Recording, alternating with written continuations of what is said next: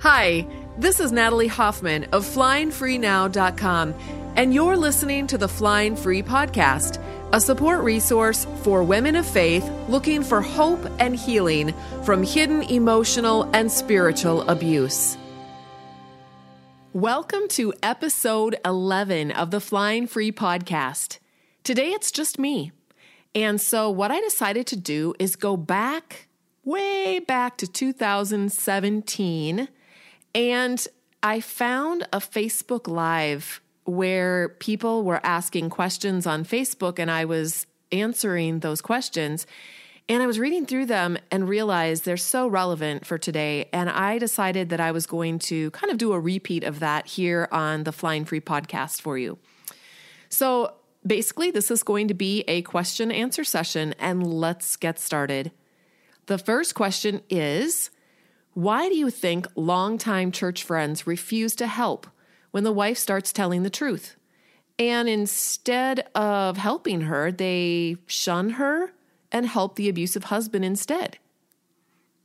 The next question, which was related, is why does the church refuse to acknowledge that this is a serious problem and take real steps to address it?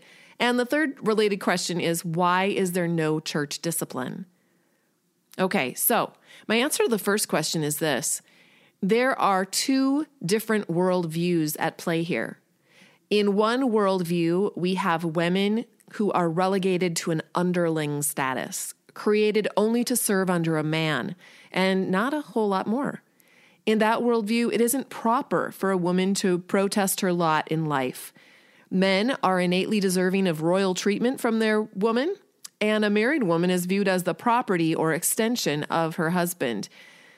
If the man is unhappy or cruel or rude or abusive, the issue lies with the woman. She isn't doing her job to make him happy. If she were more submissive, happier, kept the home cleaner, kept the kids quieter, read her husband's mind, and never gave him any feedback, then maybe he'd be nicer to her. So everyone who buys into this worldview is going to be upset when a woman bucks the status quo. The reason that your friends support your husband is because they believe that he is in the right and you are in the wrong. That is their worldview. So why does the church refuse to acknowledge that this is a serious problem? Because the church preaches that worldview. That is the church's worldview as well. It's a feeder into this whole, into the abuse dynamic. And finally, why is there no church discipline? Well, there actually is. The church often does discipline one of the parties, but the party that they discipline more often than not is the female who's bucking their system. So she's usually the one who gets kicked out. Now, this is a spiritually abusive environment. The answer for you personally is not to try to change others. That means we don't try to change the church. We don't try to change our friends and their worldview. We don't try to change our abuser and his worldview. The answer lies in being able to let go of everybody else and what they think and what they believe and turn your focus back to Jesus Christ himself and to you and change yourself. Move away from the groups and institutions that are teaching a destructive worldview. And, this will involve some studying and reading. And you can find resources on my website, FlyingFreeNow.com. The next question is, should I tell my spouse my plans to leave and or to file for divorce? I think the answer to this is going to be different for different people. I think it's good to take things slowly and in increments to avoid a huge blow up. One suggestion is to say that you are moving out to give yourself some space and time to think through what you can and can't handle anymore in the marriage. If you're leaving yourself, this is all you really need to say, if anything. If you want him to move out, then you may need to get some outside help to make that happen, because most abusive men are not just going to move out because you asked them. That's been my experience personally, and I've seen that pretty much across the board. So you can actually see a lawyer, and you can file papers to have the person, leave the home while you are working through a divorce. After some time has passed during your separation, you can file divorce if you file for divorce if you want to, and then when they are served papers, that's their message. Or you can tell them in advance if you have some good reasons for doing so. Often when you give an abusive person a heads up about your plans, they will do things to thwart those plans, okay? It's not always the best idea to give an abuser information, personal information about yourself, about your future, about what you're doing. By this time, you want to be setting up some very clear boundaries between you and that person. One of the reasons why this abuse dynamic is in play is because of the lack of boundaries. So you want to be working to change that, and that means not sharing information with him. But it really does depend on you and that person and your circumstances as far as what information you do share and what information you don't. Another question is this: do you think when deciding whether to reconcile or divorce after months of separation and watching and weighing, etc., that it is possible to be absolutely sure that you're making the right decision? In other words, is it reasonable or realistic to wait for that absolute feeling? So I want to be really clear about this. I think the answer is that it is possible to be absolutely sure that you're making the right decision. But having that absolute feeling is not the same thing as wanting absolutely to do it. Okay? We often know in our gut that we should do something, but we don't want to do it. And that's why we rationalize it away. I actually do encourage women to make sure that they are sure of their choice before jumping off that cliff. Why? Because the consequences of that jump are extremely painful. This is not a cakewalk in the park to get out of an abusive marriage. The way out is going to take Herculean effort in many cases and even several years. You need to have that confidence and resolve in order to get all the way from point A to point B, or I should say point Z. Now, I waited probably longer than I should have to be certain, but when I did finally make that decision, I knew I was never going to look back, and I never did.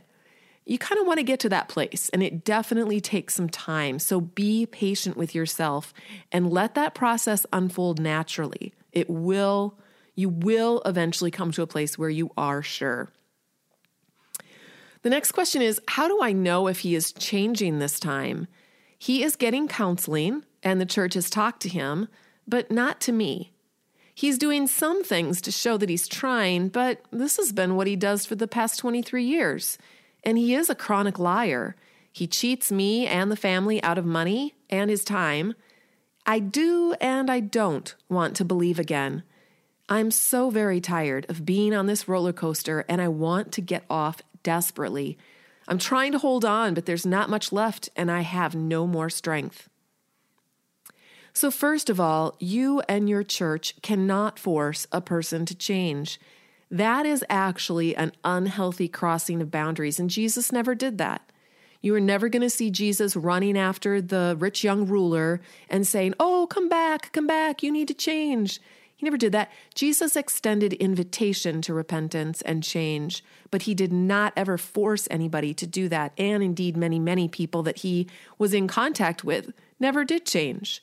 They never did change their worldview. They never did change their behavior. Okay? And he was the Son of God. So I don't know why some of us and some churches and some spiritual leaders believe, I think they're extremely naive and possibly a little bit arrogant to believe that they somehow have the superpowers to change another human being when not even God chooses to do that, okay? Here's the thing, the bottom line. You are not responsible for your abuser. You are responsible for you. It is a very tragic situation that many churches will reach out. They'll put lots of time and energy into trying to help an abusive spouse to help force them to change, rather than investing that same time and energy and focus and the resources to help the women and the children who are trying to recover from the abuse. I think the reason that they do that is because their goal is not to help individuals so much as it is to save the marriage. And they believe in their worldview that if the abuser can change, then the wife will be safe and the marriage will be saved and everything will be fine. So they're starting at the wrong place and for the wrong reasons. So our job as believers is to minister to the people who come to us for help, not to force people who don't want help to change. Because here's the deal. Change only happens for real. I'm talking about real change, not fake change or temporary change, but real, deep, and lasting change only happens when a person pursues and desires it for themselves. Conviction that leads to real repentance and real change has to come from inside a person, not from external pressure. External pressure will force an abuser to change on the outside. They will go through all kinds of hoops in order to manage their image and maintain control of their partner.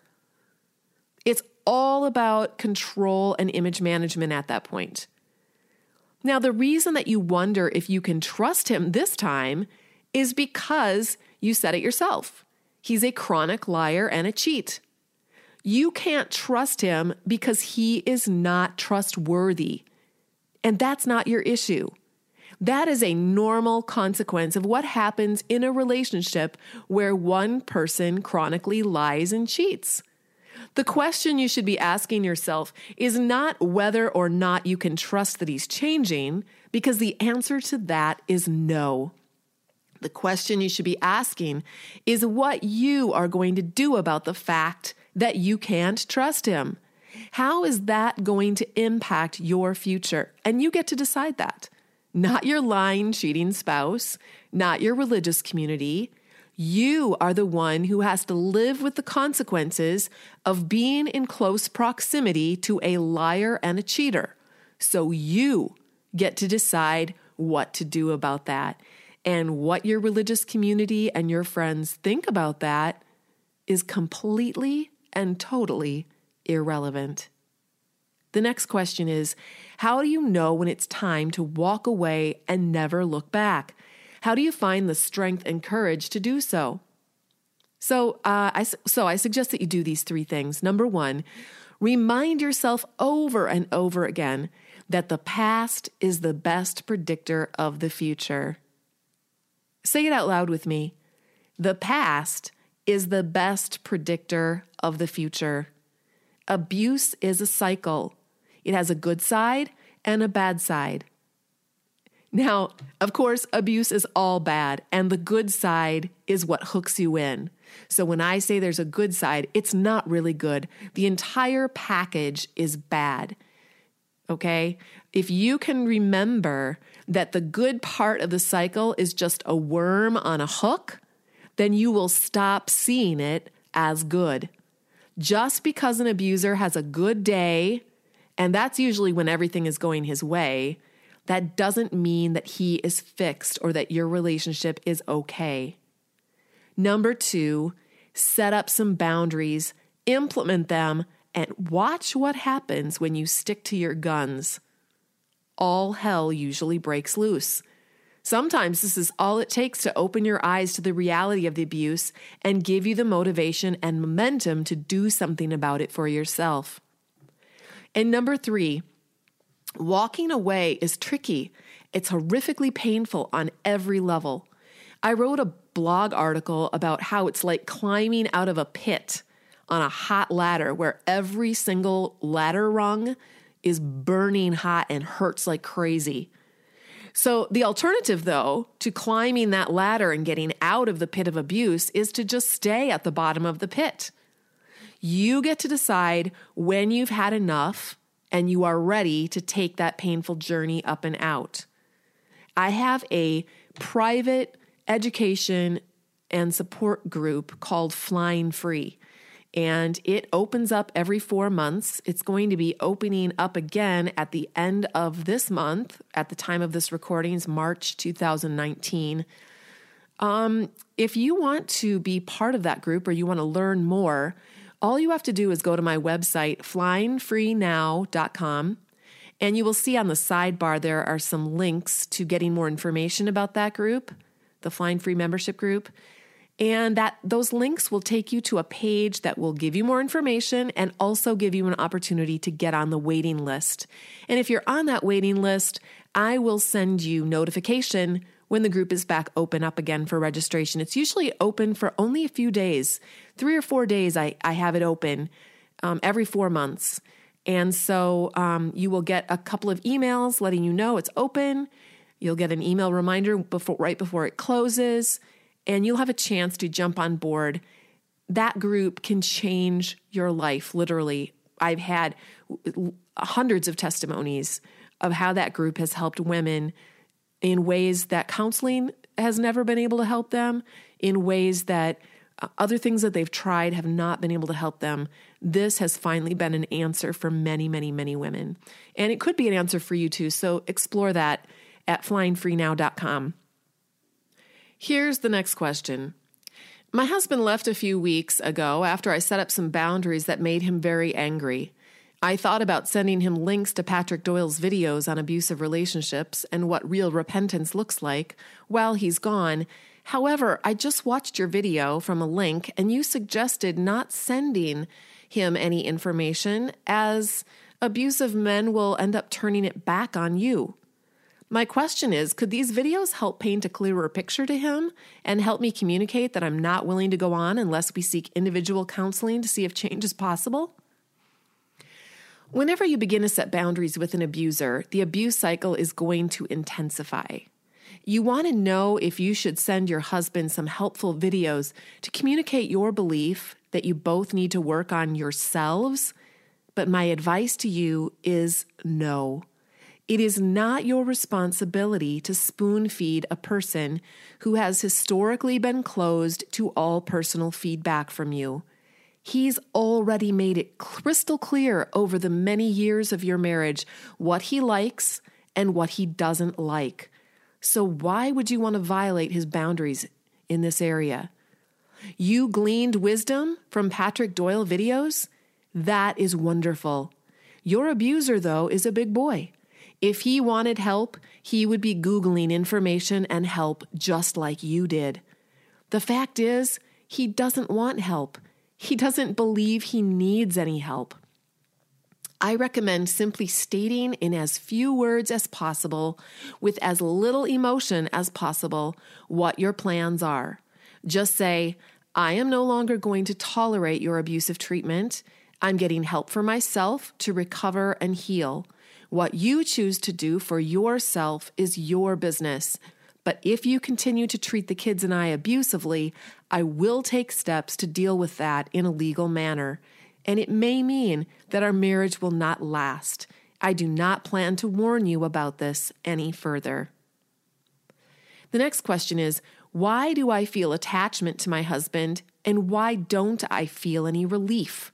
Does this mean that I should go back to him?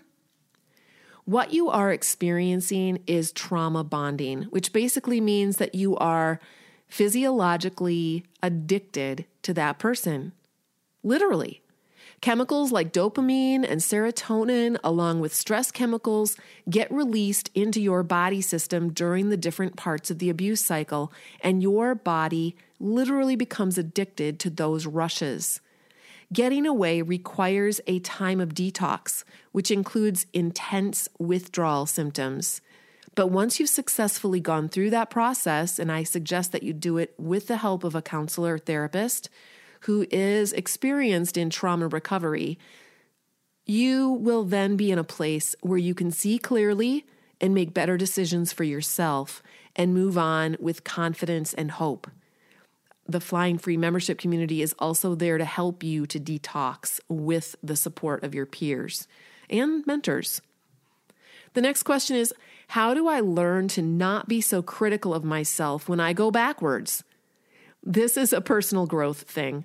Human beings are naturally judgy and critical. It's just in our human nature. We hate on ourselves and we hate on others. This is the exact opposite of what God intended. When we truly see ourselves through the eyes of our Father God, we are able to relax and rest, knowing that we are fully loved and fully safe no matter what we do. No matter how many mistakes we make or how many times we regress. In Flying Free, we work on self-compassion and care. We cannot love others fully and with vulnerability if we are hating on ourselves. When we know that we are safe, that's when we have the power to create safe places for others. And this is what it means to grow up to the fullness of Christ in us. The next question is, how can I forgive myself for marrying him in the first place, for divorcing him? How can I live the rest of my life without being oppressed by guilt, thinking I must have sinned because some Christians believe abuse isn't biblical grounds for divorce? But I knew that I was dying and I had to get out. You feel guilty because you believe deep down that you have done something wrong. You can't forgive yourself because you feel no forgiveness from God. You are basically believing what other selfish and sinful and misguided human beings are telling you. But that is not what God tells us in His Word. People love to lay the law on others. It makes them feel better about themselves if they can compare themselves with other people and say, well, you're not obeying in this area, but I am. Remember the judgy, critical nature of humans? But Jesus Christ took all of your sin on himself so that you would no longer need to bear it. This is what freedom in Christ means. You can let go of that heavy burden and you can leave it at the cross. His righteousness is now imputed to you. This means that when God the Father looks at you, he sees all the holiness of God the Son looking back. It is truly a miracle and one that you can embrace and walk free in. You were not made to remain a caterpillar crawling on the ground. Jesus died so that you could be transformed into a beautiful butterfly and be set free. The last question is, I had to go no contact, but we have children. We're in the middle of the divorce now, but the kids are having to deal with him directly. My teenager is no longer wanting to see him because of the emotional damage that she's experiencing. Our younger children don't understand yet. There is a guardian ad litem involved, but it takes time. How do I protect our children in the meantime?